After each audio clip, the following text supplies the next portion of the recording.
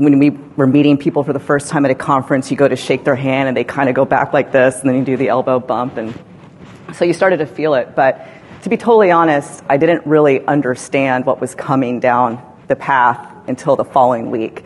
The following week, I was at my daughter's gymnastics class, sitting on the bleachers. I get a text from the Napa School District. School's closed for the next 2 weeks, which were the 2 weeks before spring break. And that's when I started to panic.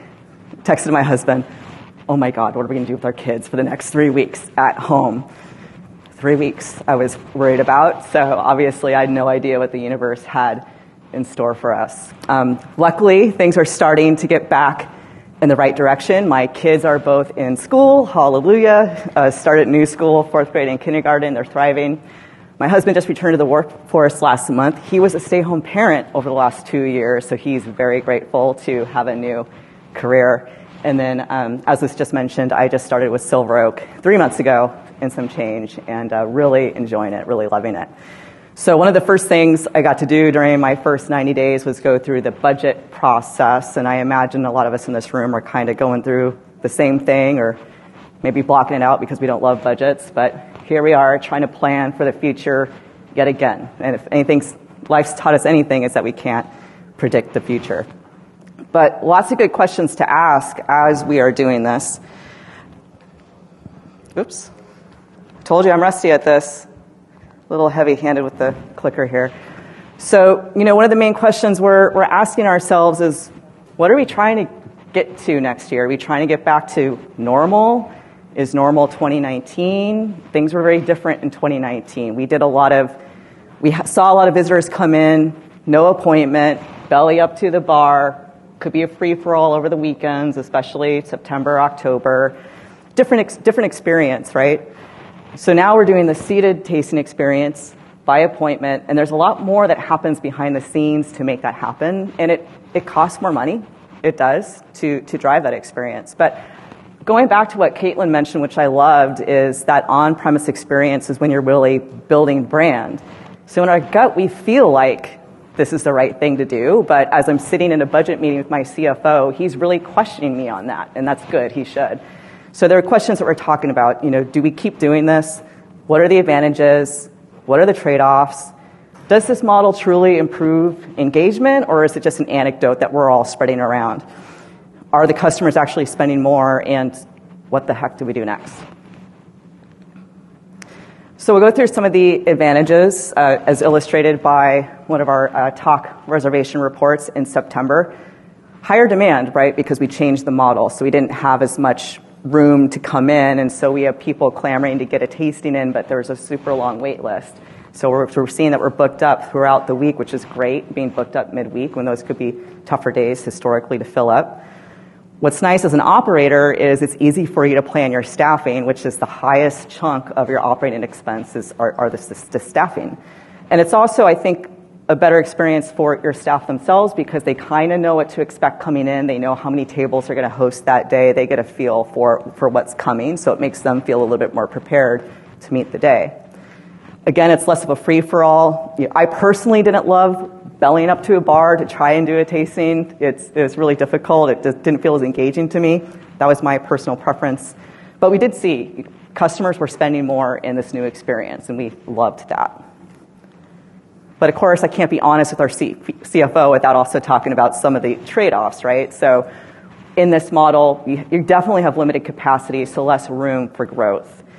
In total, we were seeing 35% less total customers this year versus the same time frame in 2019. So that's a big drop. And overall, total net sales were down 10% because that average sale wasn't quite yet making up for that volume drop in customers. A couple more things just to share. The other thing that was interesting was the new customer funnel. That definitely was affected by this model. So we saw 35% less new customers come in this way. Existing customer volume, those people that had visited us before, that dropped by 32% as well. But again, that new customer spend went up 40% from 2019, which was enticing. Existing customers spent almost 30% more than 2019. And as a whole, as a cohort, they brought in 60% more dollars than new customers. So some things to keep in mind as we walk through this.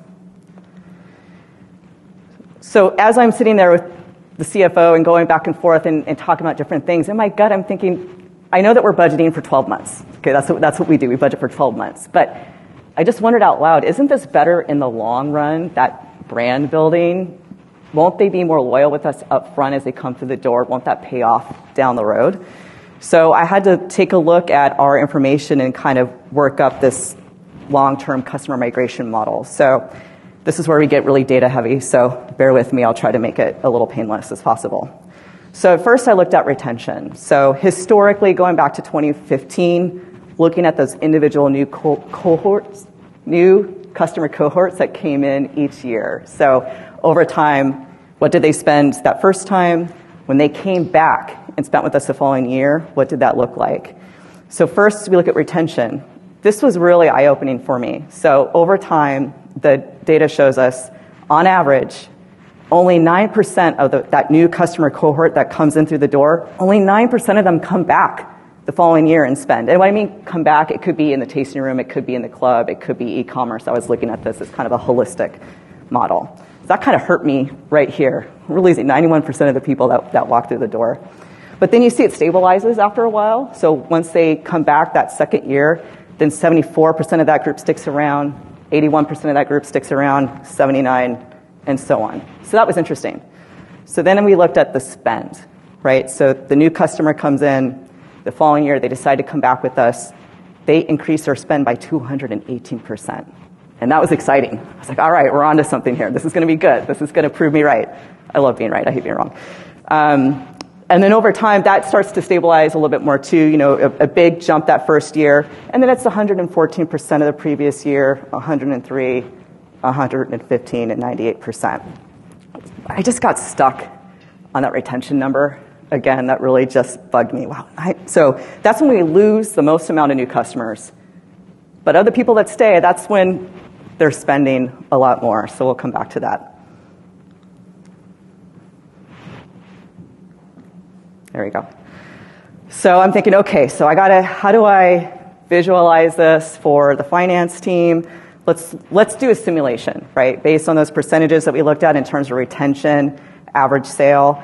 These are all based on the percentage growth that we see in these areas, but I started with a baseline of a fake number, so we don't see 10,000 people come in a year, but I just use that for the simplification of this exercise and not to give away data that our CFO probably doesn't want me to give away.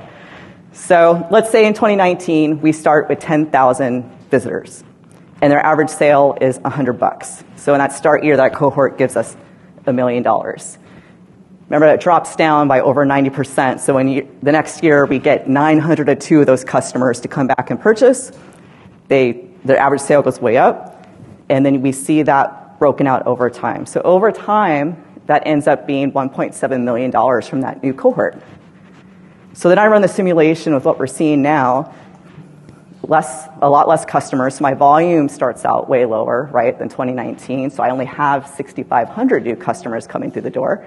They're spending a lot more, which is great, and they're spending more over time. But I'm at under 1.6. That's such a bummer. I really wanted to be right in the simulation, and I'm not quite there yet, right? We still have a gap of 9% in net revenue. So then you think about, okay, what are some other ways we could close the gap? So we could try to get more people in, increase that new customer cohort. So to close the gap that way, I need to find 650 new purchasing customers. So I don't know about you, but I'm a little nervous hanging my hat on assuming we will get that many new people through the door. I don't know. Going back to pre-COVID, do you remember some of the buzz things that the industry was talking about when we were worried about what was happening in our industry? Cannibalization from cannabis, hard seltzers, millennials.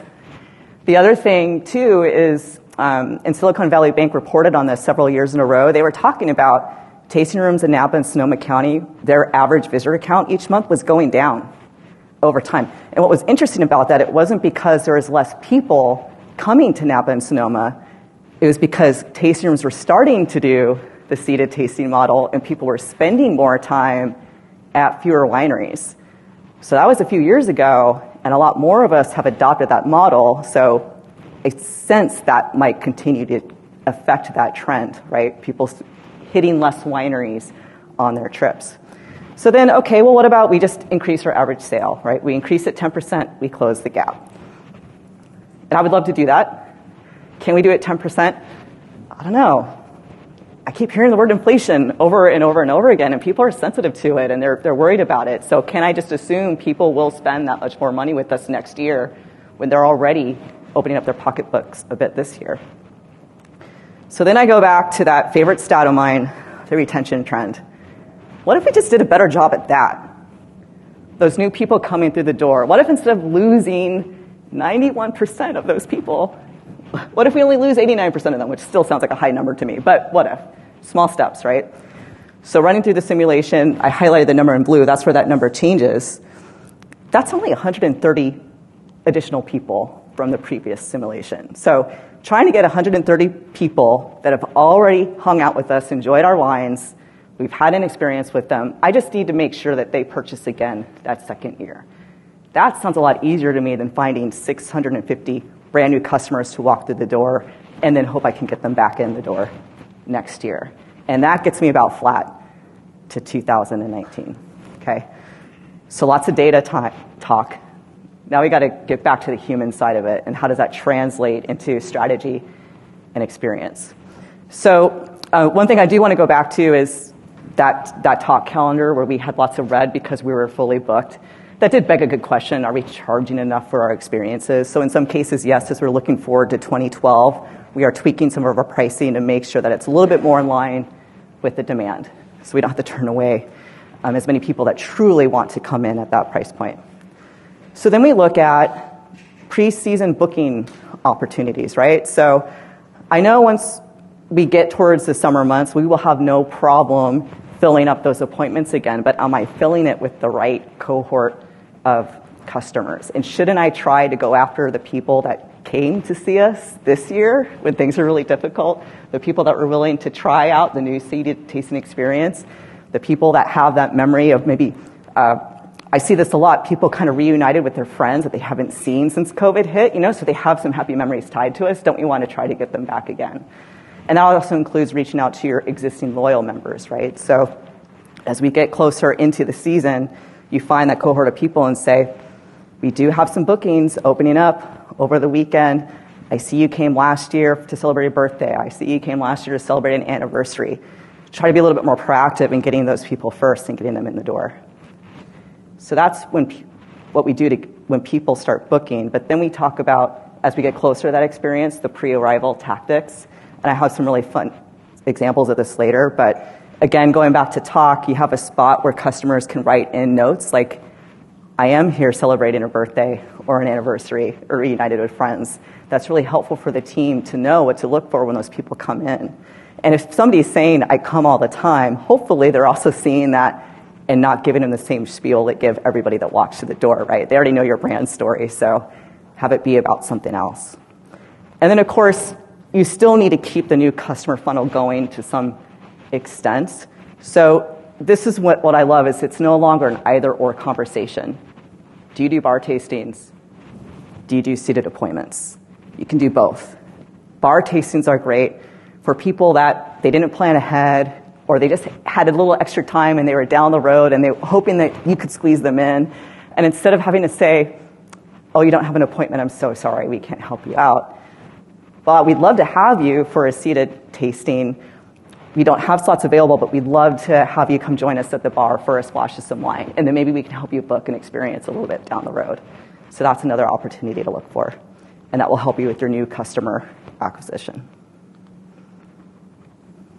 So going back to that pre-arrival example, this is something that I really get excited about. So Timeless is a wine that the Silver Oak family released last year, the 2017 vintage. It was this inaugural vintage. Did really well online, sold out relatively quickly. So now we're into our second vintage, and the buzz isn't as high as it was with that inaugural vintage. And while we know that we'll still sell out of the wine, it's taking a little bit longer. So how do we help with the trajectory of getting it to sell out? How do we build up the momentum? So this is going back to the pre-arrival discussion. So we started looking at future bookings a week out and seeing who was coming in, right? Is somebody coming in for a special occasion? There was one client that particularly stood out to me. It was somebody that had come multiple times to Silver Oak. They bought our high price point wines. He was bringing his boss and a bunch of clients that he wanted to impress. Okay, so that stuck in my mind. We saw people that spent a lot of money on Silver Oak just in general. Okay, that's also a good cohort to look at that might be interested in Timeless. These people bought Timeless last year but haven't yet this year. Let's make sure we give them a pour. So we looked at those different examples, and it wasn't that much time. It didn't take that long. And that week, we got $17,000 from 3 different customers because we had taken the time to make sure, hey, let's give them the special pour. Because this is I should have mentioned this at the top. This is an expensive wine. It's for us. It's $5.25 for a 3-pack, so it's a consideration. You know, it takes a while to want to purchase a wine like that. You want to taste it, but you don't want to taste it to everybody if you don't know if they're really going to purchase it. So that was an example that I loved. So a lot of what I did during this process, I'm just very curious by nature, and that's very helpful because you start asking all the different questions and listening to the questions that people are asking you. So if the CFO is asking me questions, I'm like, that's legit. I should find out a little bit more about that and start thinking about different pieces of data I might have that can help me get to an answer. Sharing insights and connecting the dots is really helpful. What I forgot to mention with the Timeless piece is we have a customer care team, and somebody was calling about an order, and they happened to mention that they were coming in, and they said, oh, is that new Timeless out yet? And customer care said, yes. They said, oh, I'd really love to taste it. I'm on it. So they made sure to connect the dots with our tasting room staff and let them know that that customer was coming, and that helps turn around that sale. That was great. Data is only so helpful if you keep it to yourself, is the point I'm trying to get at. Embrace the unpredictable. You know, I could have, when I first did that spreadsheet back then and saw that my thoughts that, oh, this is going to pay off in the long run, that initial model didn't work out, I could have just tossed it out the door and moved on. But I realized that the answer could be found elsewhere within the same parameter of information. I just needed to look at it a little bit differently. So don't get too bogged down in not getting the answer that you want, and maybe see what else you could learn from it.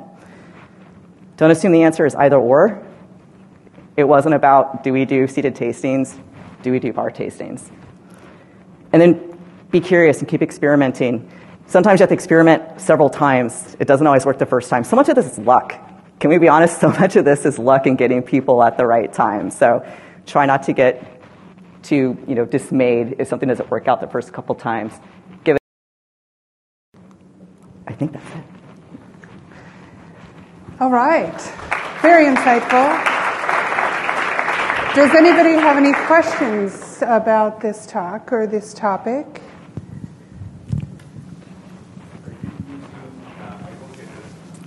Can you hold on for just 1 second? She's going to bring a mic so that we can all hear you.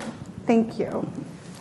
Are you using did you build your own software to handle all these seatings, or use something off the shelf like TAC or something like that to manage all these people? There's a few different things in play. Yes, we use TAC for a reservation system, and what I love about it, we were just starting to use it at Coppola when I left, so I never got to really geek out behind the scenes. So I'm loving that we have this here. So there's a lot of great reporting in there, especially on the pre-arrival, where you can see the customer, if they've had previous visits, who's coming, which seating, which tasting that they're working towards.